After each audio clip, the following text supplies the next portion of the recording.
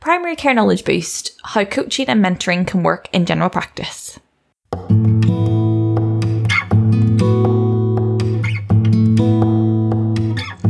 Hello and welcome back to Primary Care Knowledge Boost. Today we are speaking to Christopher Lewis, who works in coaching and mentoring as Operations Learning and Development Manager for Greater Manchester Training Hub. Yeah, the aim of the talk was to find out about coaching and mentoring, and particularly what's going on in the Greater Manchester Training Hub, and to get a flavour of the approaches that are being used in coaching and how it might help us general practitioners or people working in primary care.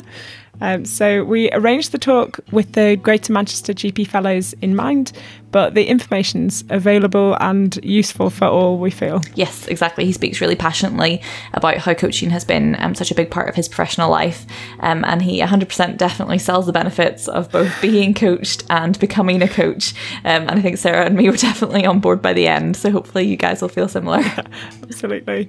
So hopefully you enjoy listening, and we'll be back at the end to share our learning points. So would you like to introduce yourself and tell us a little bit about your current role, Chris? Okay, yeah. So my name's Chris Lewis. I'm the Operations Learning and Development Manager for the Greater Manchester Training Hub. Quite a varied and vast role.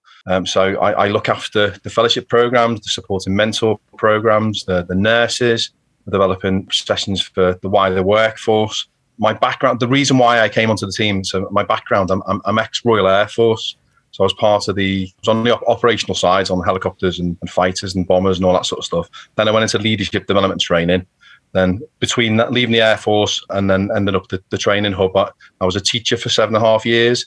And then primary care nicked me across. So I initially came on the team just to develop the training, and there was real gaps on the sort of leadership pillar of the work we were doing. So I just stepped in and started developing it. It's taken off from there. So hence why we're hopefully chatting today. And I'm going to answer some questions about mentoring and coaching and why it's important and why it's been important in my life. That's fab. What an interesting journey. Yes, it certainly has been, yeah. Hence why obviously you won't see it on the audio, but hence why I'm so grey, because I'm only 21. But it's been a tricky life. So you're right. You alluded to the fact that we wanted to talk to you about coaching and mentoring today. Yeah. So we thought we'd start with some definitions for people who maybe don't have a clue about what any of these terms mean. So if we start with coaching, can you talk us through what that actually is? Okay. So coaching, it takes the assumption that the coachee has all the resources they need. And it's just about asking interesting questions and delving into their lives and using a structure to get them to a goal. So it's about achieving a goal, but it's about using the resource that the coachee can access and use. To be a realistic goal and for them to be able to then coach through to the end, it's got to be something that's achievable, and that's something that's missed at times where the goals aren't achievable, the structure's not secure. So then people say, coaching's rubbish, it doesn't work. Yeah, because the coaching process wasn't right. Which is something we've worked to address in the work we're doing. Can you tell us the difference between coaching and mentoring? Yeah, sure. So with the coachee, the resources are there. You're using them to take ownership of the whole process. You sort of pong them along. You control it. The coach controls it. The coachee, has responsibility. With mentoring, that's when someone's got a skill or has experienced in a certain area. The word mentor comes from the sort of the Greek Odysseys, where Odysseus went off to war and left his good friend Mentor in charge of his son to run the kingdom. So that's where the word mentor. So it's someone more experienced then helps to guide you through. And the challenges are people as mentors take on the ownership. So we're trying to change it where they're taking on the coaching role, where then the mentee takes on the work that needs doing. So mentors can coach, but coaches can't necessarily mentor, and that's the fine line. So the people we're working with at the moment, which we'll probably talk about a bit later, it's about the mentors having this other skill set. So the ownership's then with the mentee, and then they're not ending up with loads of work and pressure and strain. Uh-huh. Well, that brings us nicely on to my next question, which was about us as general practitioners or anyone in clinical practice. We're busy, we're having quite stressful jobs and stressful lives, just about getting through. What's the kind of elevator pitch for why they should give up their time to do some coaching or mentoring? Yeah, and the sort of elevator pitch for it is it's massively rewarding. And we tend to find people that sort of put themselves forward for coaching and mentoring are of a more altruistic mindset, shall we say. So if the relationship's good and if they're trained well enough and they're following a process, then actually it becomes more of a friendship, which is really, really nice. And there's nothing better than passing on your knowledge and skills, onto the sort of the next generation or someone less experienced than you. So the feedback we get is I get so much from this. The last GP support mentor course we run, we had 2 people who've been mentoring for about a year, and they were the best sales pitch ever. They said we got involved in this to maybe help the next generation along, and actually it's been massively rewarding. And sometimes I don't think you realise what you know until you teach it to someone else. And from my background in teaching, it's only when you teach it to someone else you realise, whoa, I know things. So it's that affirmation that actually, as amazing GPs and experienced GPs, you know a lot. And sometimes you don't appreciate how much you do actually know. That's led me to think of 2 questions that aren't on our list, so I'm going to try and remember. The first was that it just strikes me, why would someone want to do coaching or mentoring and not be an official supervisor? Okay, that's where the line gets a bit muddied at times, I think, because for pure mentoring, the person needs to be outside of the chain of command or the sort of organizational structure. Mentoring can work. It can work, and sometimes it is. You're in a place of work. Someone's more experienced. You work with them or work under them. They're your mentor. They're allocated. And in the real world, that happens an awful lot. But for it to be pure mentoring, and it's something we work really hard on, they need to be outside of the sort of supervision circle, because the relationship, it's all about trust, it's all about openness, it's about honesty. And, it doesn't matter how close you are to that person and how good the relationship is. There's nothing worse than when there's actually something you sort of want to talk about, but you don't want them to sort of think ill of you or maybe think you're not, there's that holding back at times. And that's not what mentoring and being a mentee is about. It's about an open, honest relationship. And it's just about, bouncing off each other and guiding them along. So as soon as the word supervision comes in, it's a big no-no. You mentioned there about the benefits of being a coach or a mentor, but why would someone want to be coached or have a mentor? Okay, so on the coaching side, if it's done effectively, so my rewinding back, when I was back in the Air Force, I'd come off an operational squadron. So I was going around the world, doing what the RAF do best. Then I ended up on the Leadership Development Centre, and they said, "Oh, you're going on this coaching course." I was like, oh, I'd done like football coaching and things like that, so I went on it. Very, very green, and was watching what was going on, and it was just watching these coaches in action. It was just amazing what they were asking. And you're there and you're like, how on earth did they see that? How on earth did they know that? Just asking these interesting questions. And it's nice, if you're coaching really, really well, sometimes you don't really get a thank you for what you've done, because they're just achieving these amazing things with, in a timely manner, and it's motivating. But because you've done it, they're taking ownership of it. It's their success, even though you sort of guided them along. And from someone that, who needs a pat on the back every now and then, sometimes coaching it isn't the best because they're taking it, they're achieving all these amazing things, and you sort of it was me, I helped a bit, didn't I? and on the mentoring side as well, it's we're losing people thick and fast from primary care. We're losing doctors, we're losing nurses. So if there's this little bit you can give of yourself, and they can sort of feel rewarded and feel safe and secure and have this knowledge base they can tap into. We've got just the best teachers in the world. We've got the best GPs in the world. I would say, and just to tap into that, into that knowledge, and if they stay. And we've had feedback that if it wasn't for this program, I'd have left primary care. I may not even be a doctor anymore. So something's happening. It's having that safety net, someone trusted to talk to, and sometimes iron out some of the amount of work you do, and you can just be a bit fitter, a bit faster, a bit harder at times. Working smart, not hard. I'm going all cliche. I do apologise. But cliches are true. It makes sense. A lot of what you've said resonates with me, because I had a bit of coaching at a time, and I take full responsibility for all the amazing achievements that came out of that. Brilliant, good. But actually, they were brilliant at guiding me, and it is like that. Yeah. The right questions at the right time. It was just exactly what I needed to get me out of that rut at the time. Yeah, that's great. And so you mentioned again little bits about this, but do you want to tell us more about the work that's actually happening in Greater Manchester around the coaching and mentoring? Yes. So we've got the fellowship program, which is a 2-year program. So these new to primary care, these GPs, And I just need so there's lots and lots of work we're doing. It's about PCN, it's about networking, it's all that sort of stuff. I brought in the leadership side. They're part of this new hierarchy, trying to find their place in the world. So it's looking at their leadership skill set. It's looking at their people skills. It's looking at we do negotiating skills. We do lots and lots of different things just to take the pain away and just make them more effective practitioners. But there is this, there is a need, from health education that they need some mentoring. So that was fine. We've set that up. So our GPs on the fellowship get 2 years of mentoring from a more experienced GP, and also some of our fellows on the fellows are then mentoring ST3s as well. So it's a big circle. The sticking point was with our more experienced GPs. They were expecting to go off and do a 5-day course with an ILM level 5 with to complete a massive portfolio of work, which is brilliant. It's a fantastic qualification to have, and that's why we've redesigned things. I was in a coaching setup working as a coaching team. I did my level 5 qualification, and the amount of work. And it was a heavy involvement, and there was a lot of work to do. And I understand they're doing all as many sessions as they're doing. They're working from home afterwards. The last thing they need is then this massive qualification that they're staging in their careers to then be able to be mentors. So what we did, I basically created a survival skills course. It's going through the ILM process, so it's approved by them. So it's the high standard, got the quality assurance.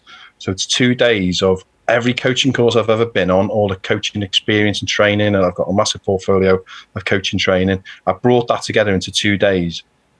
And from day one, most of them have never even coached before. To the end of day 2, they're getting assessed. It's well formed. They followed the coaching process. They've created, that rapport with the coachee in 2 days, and it's going pretty fast. But it's that 2 days. I assess them, and then they're good to go, as opposed to a 5-day course, then months of work, and we're still just tapping into them as being mentors. So the feedback's been really strong, and if it wasn't for this, I would not be a mentor. So we did 12 last week. Feedback's gone out there, and now I think we're going to be able to put one on every month. So we've gone from hardly any mentors to we're getting 12 a month, and there's a waiting list, which is incredible. So we're all very proud. I was going to say, so those are mentors that are getting a coaching qualification? Yeah. Okay, yeah, just to get it right in my head. Yeah, so the fellows are still doing the ILM 3, so they're happy to go through that, get an ILM level 3. Still quite a lot of work, but they want to build up their portfolio when they're new GPs. But we've got people who've been out there 20 years plus, and they're like, I've got so many qualifications. I just want to pass on my knowledge and help support people. So by getting the 2-day approved one, they're more than happy with that. They get a nice certificate, and it's quality assured. But more importantly, they've got that new skill set to mentor effectively, so that they can mentor, pass on knowledge, but they can mentor using coaching strategies, and it's given them that flexibility. Because a big part of being a mentor is sometimes you're that caring, I'll do this for you, I'll make that contact for you, and that's not what I want. There's times when just quickly point, you can go and do that, and other times if it's a bigger piece of work, they use a coaching strategy, then the mentee takes on that work, and then the ownership's on them, and then the mentor can mentor a number of people.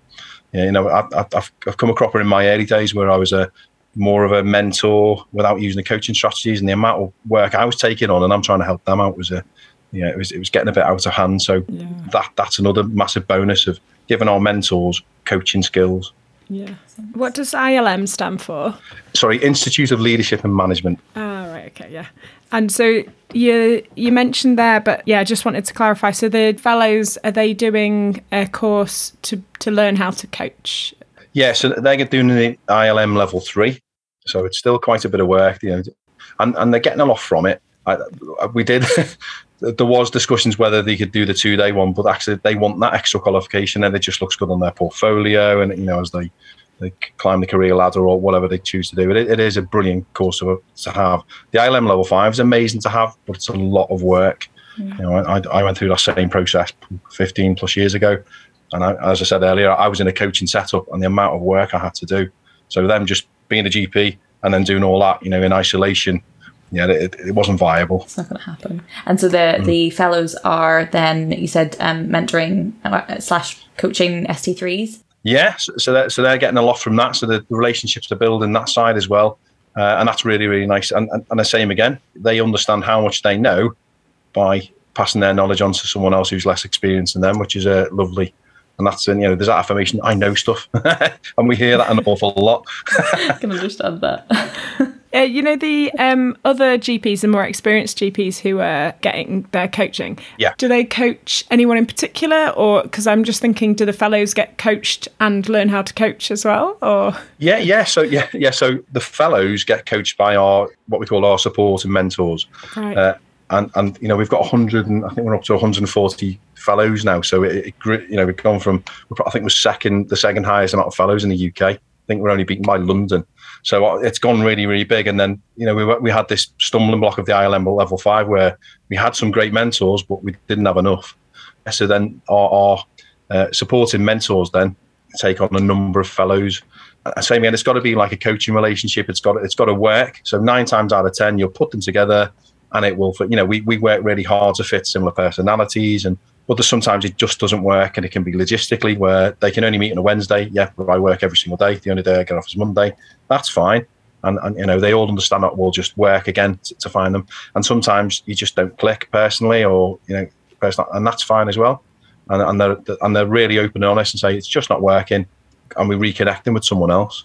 Yeah, the only reason it hasn't worked is logistics, really, because the nature of the people who want to help others, and as people that want to be helped, it works really, really well. Yeah. But they are briefed on, if it's not working, come straight back to us, and we'll pair you up with someone. I keep saying it's got to be open, it's got to be honest, and you've got to have that relationship. A big part of day one is about creating rapport, understanding how people tick, understanding people's value systems. What motivates people. So we use that language, to connect them together. Yeah. And where do you recruit the senior GPs from? Do they just kind of come forward? Where have you been getting them from anywhere? Yeah, well, you probably noticed I'm all over LinkedIn. I'm all over Twitter. We tie into the PCNs. It's word of mouth at times. It's on the internet. We're here, there, and everywhere. So we're just trawling constantly. Word of mouth's been a fantastic one. So we're getting, and now the word's getting out there that we can do it in a way that works for everyone. So I say we've got a waiting list now, so it's nice. Do you have to have mentors and coaches from the Greater Manchester area, or if someone's outside of that area and is interested in doing that for the fellows in Greater Manchester, is that okay? Well, at the moment, we're sort of keeping it within Greater Manchester, but I can see it growing. I can see it getting bigger. Our hub supports Greater Manchester, but we do work, with the other hubs and discuss with the other hubs. So the coaching skills course, that's one of the other regions I was going to go across them and deliver that for their mentors. So I was a leadership development instructor for the Royal Air Force. I basically brought the RAF coaching and mentoring strategy into the into the Greater Manchester training for the NHS. So it's where I thank the RAF a lot for all the training and support they give me, because now I'm passing it over to primary care, which is fantastic.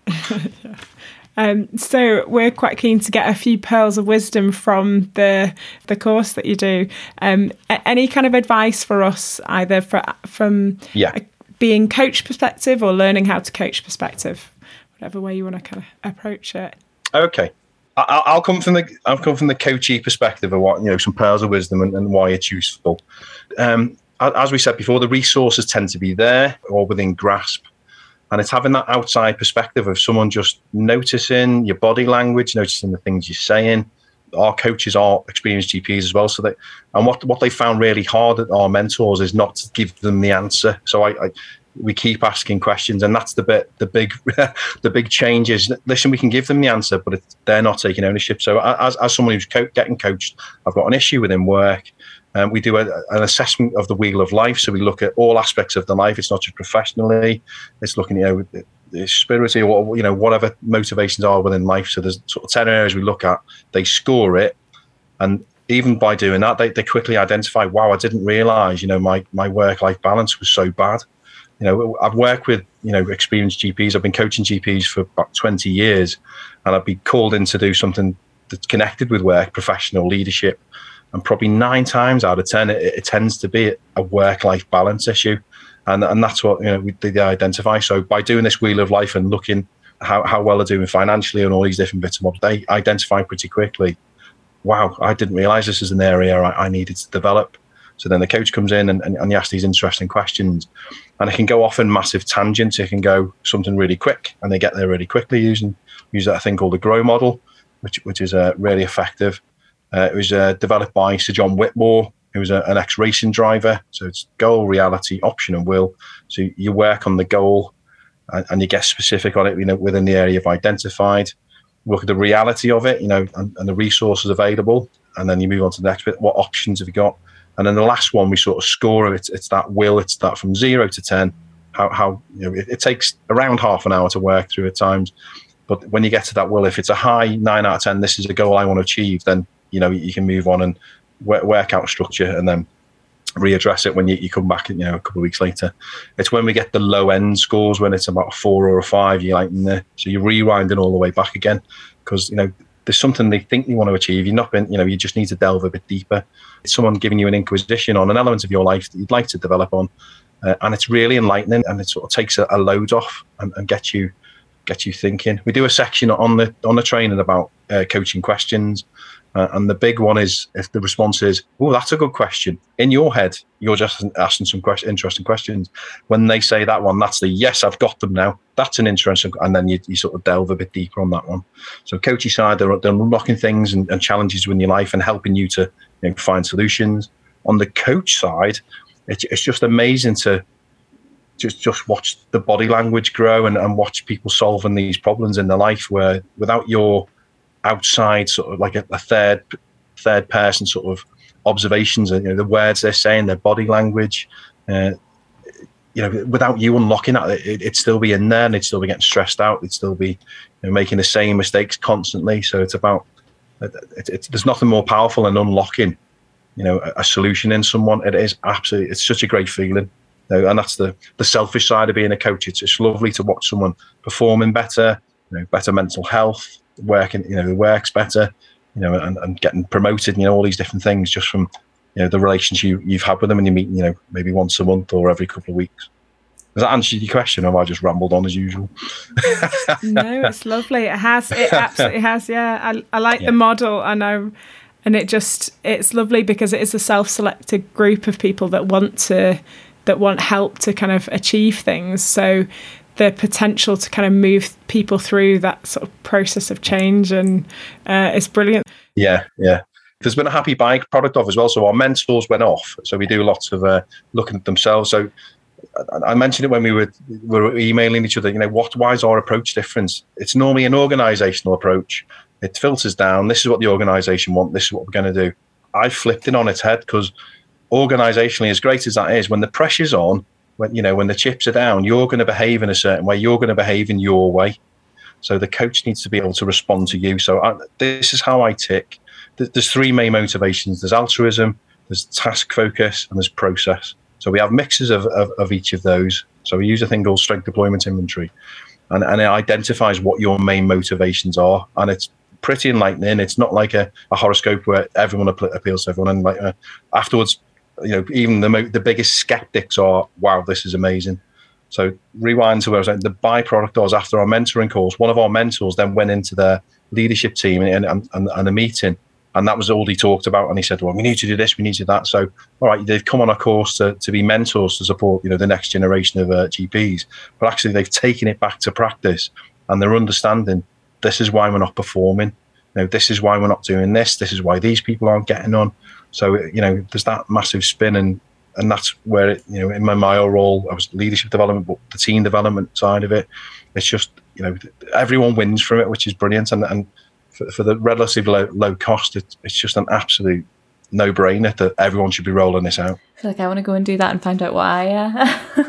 Please do. Yeah, absolutely. If I've got 2 more mentors, I'll be very happy. I think you have.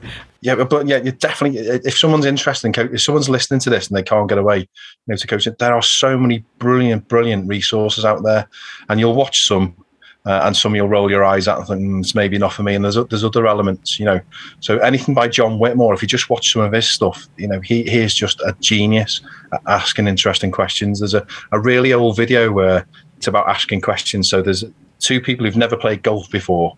There's a woman that John works with, and then there's a man who this experienced golfer works. And I just watched about them hitting the ball in about 10 or 20 minutes. And it just shows how much more effective John was by just thinking about your body, thinking about what you like to do. Whereas the expert sort of teaching this other person, this guy, how to play golf, is giving him about 3,000 bits of information. Put your thumb there, stand there, shoulders back, head up, and he's hitting the floor, So it's just, even just watching something as empowering as that, going, I've just asked a few questions and this person's got better at what they're trying to do. So anything by John was just fantastic to watch. He does so many different talks and things like that. So yeah. Yeah, no, that sounds like a nice visual way of explaining how the benefits of coaching. Obviously, your program and the coaching and everything here is for the fellows to be coached. But I don't know, Sarah, is the program that you used still available for anyone else who'd like to be coached within the NHS? There's again yet another spin-off. So I was delivering a presentation about developing it for our supporting mentors, and there was a commissioner there that was really interested and had a chat to us afterwards and said, listen, how can we expand this to the wider workforce? So there are discussions, we're trying to find funding and more people, because we know there's definitely our experienced GPs out there aren't getting a share of the love. We're funded by Health Education England, so we're not for profit, so we just want to do as much good as we can. So yeah, there is, I'm working quite hard to expand this out. Yeah, exactly. And thinking about like non-GP clinicians and other people working in primary care as well, definitely feel like they benefit from it. Yeah, and that's another thing. My background is basically I work with people and I try to solve solutions, of people problems. So, a lot of the work I do is about using transactional analysis. I don't know if you've come across that with Eric Byrne. So, our front of house are getting shouted at by people every day. So it's strategies we can teach them, to stop this happening. So it needs to expand. It's not just about the nurses, it's not just about the doctors. It's about, everyone within that building. And again, it's down to funding and time and, people being released. 20 years ago, I could work with a practice. They'd shut down on a Wednesday afternoon, and we do all these great things, to help them operate better.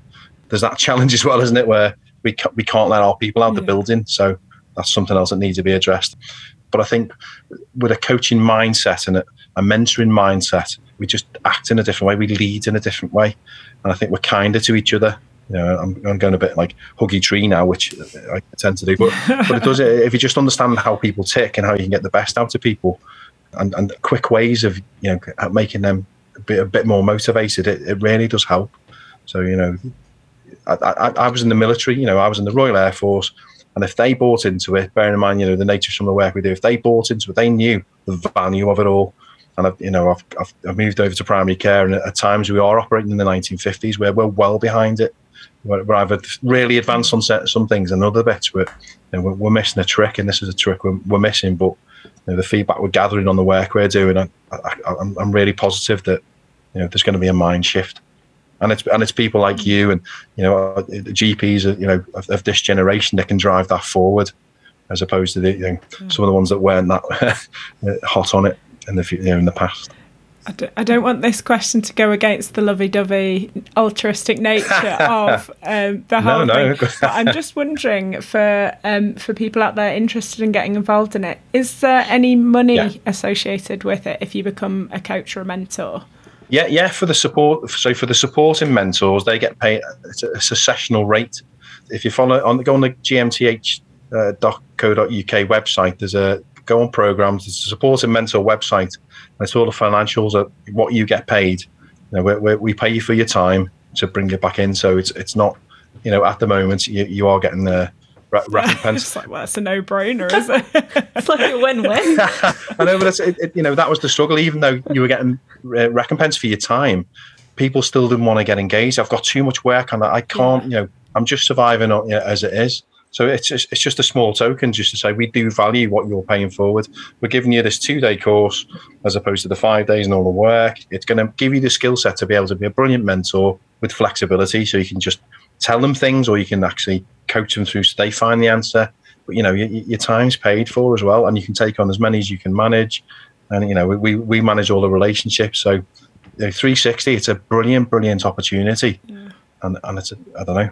I don't know why anyone wouldn't want to do it, but that's just me. No, I think I wasn't aware of it, and I didn't know that it was paid either. Which, when you think about your working week and carving out time for different things, that does factor in, definitely. Yeah. So it's just about getting the message out there, and that, you know, saying again, word of mouth is the best way. Yeah, exactly. And so just to kind of sum up and finish, we always ask if you have anything that you want the listeners to take away, any kind of top hits or learning points that you want them to remember from the chat today. Yeah, the takeaway from this is there are quicker solutions to some of the problems. You know, if there's something that you know, if you're continuing to do something and it's not working for you, there are solutions to that. You can self-coach. You know, as I mentioned before, there are self-coaching top tips out there. So you can watch a video, you can look at maybe something like the Wheel of Life. Look at your life, and you can unpick things. So coaching's quite a quick way to solve some difficult problems at times. So it's definitely that. You know, I'm from Birkenhead. You know, a working class lad. My dad was a postman, and coaching was like, no, not for me. You know, and I've taken it on board in my life, and you know, I've worked with so many different professionals over the course of my career, and coaching works. I don't know how to get that point. It really, really works. It's an efficient way to get to a solution. Give it a go, and you'll see. The only time, you know, I've worked with a lot of people. I've coached a lot of people, and there are the small percentage of people where it's not for them. They don't get it. They don't want to be asked questions. But the sadness of that is, if you do work with some of these people, they become, you know, if they're a senior partner or someone really respected, no, coaching, no, it didn't work for you. Not everything works for everyone, but there's most people I work with, coaching works, and it helps. And as you mentioned, you've been coached, and actually it was a really nice, you know, it wasn't an inquisition. It was just a nice chat. And then by the end, you're like, whoa, I've got some strategies to solve some big problems here. Yeah, it's that subtlety. Yeah, subtle. Lovely. Yeah. Oh, thank you so much, Chris. This has been absolutely brilliant to talk to you. I feel like full of the joys now. Oh, thank you.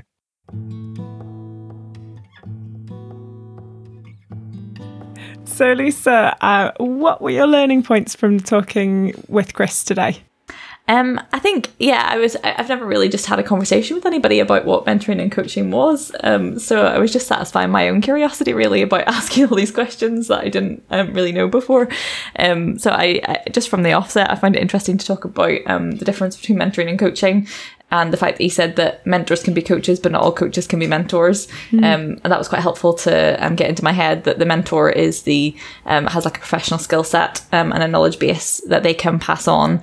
But coaching is more about the person being coached taking on the responsibility. And so it works quite well if you can get a mentor to become a coach, because then you get both of the bits in it, and it might work out quite well. Yeah. So yeah, quite like that. I really like that.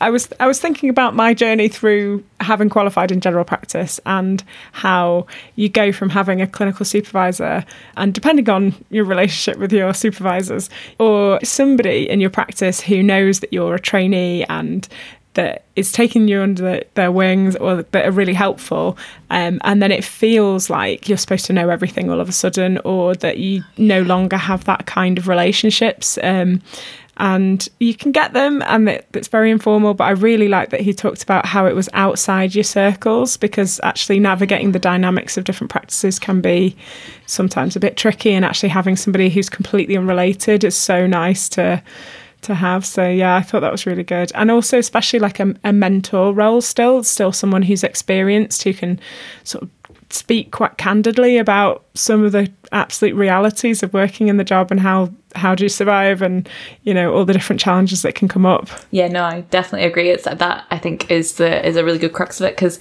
you need somebody who understands your job and your role and the difficulties and the challenges, but someone who's not entrenched in necessarily the practice that you're working in and can see the wood for the trees. So I think that works really well. Yeah, because you think you're having a unique problem and you're not. Exactly. Yeah, that's really good. And I really, once again, always wanting to be a fellow again after we talk to anyone to do with fellowships, but the whole thing of getting the training and learning the models, and I quite like a model. You do love a model. Yeah. The GROW model sounds good. And I learned a little bit about transactional analysis, but yeah, spending a bit of time on that, I think would be useful. Yeah, that's what I was thinking. I was like, I think once you've learned those skills, yes, it would be really good to be a coach and to get paid for your time, which is pretty nice, and to do all of that. But I feel like it would be hard not to bleed into every aspect of your life, which is, I feel like, is a good thing, to be able to use those skills, not just in your coaching, but like with patients or with colleagues or with your husband, like when you want him to solve a problem for himself. So I feel like all those strategies would be really good. Totally abstract picture there. Yeah, absolutely. Yeah, I do. And that it's that step back from practice and looking at your life as a full thing, and what elements of your life do you want to develop on, and what does that look like? Exactly. But yeah, so thank you to everyone who has made it to this point in the episode. We appreciate you hanging on to hear our babble at the end, and thank you for anyone who's getting in touch, leaving reviews, chatting to us. We always like interacting with all of our listeners, so please keep doing that. Yeah, brilliant. Thank you. Till next time on Primary Care Knowledge Boost.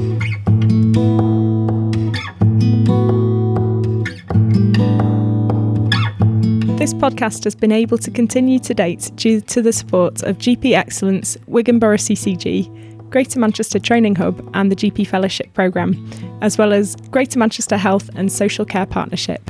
Just a friendly reminder that these podcasts are for healthcare professional education and shouldn't be used for medical advice by the general public. They were recorded in Greater Manchester in 2022. Guidelines can vary by location as well as over time, so always check for up-to-date local and national guidelines before you make any treatment decisions. The content is based on our interviewee's opinion and interpretation of current best practice.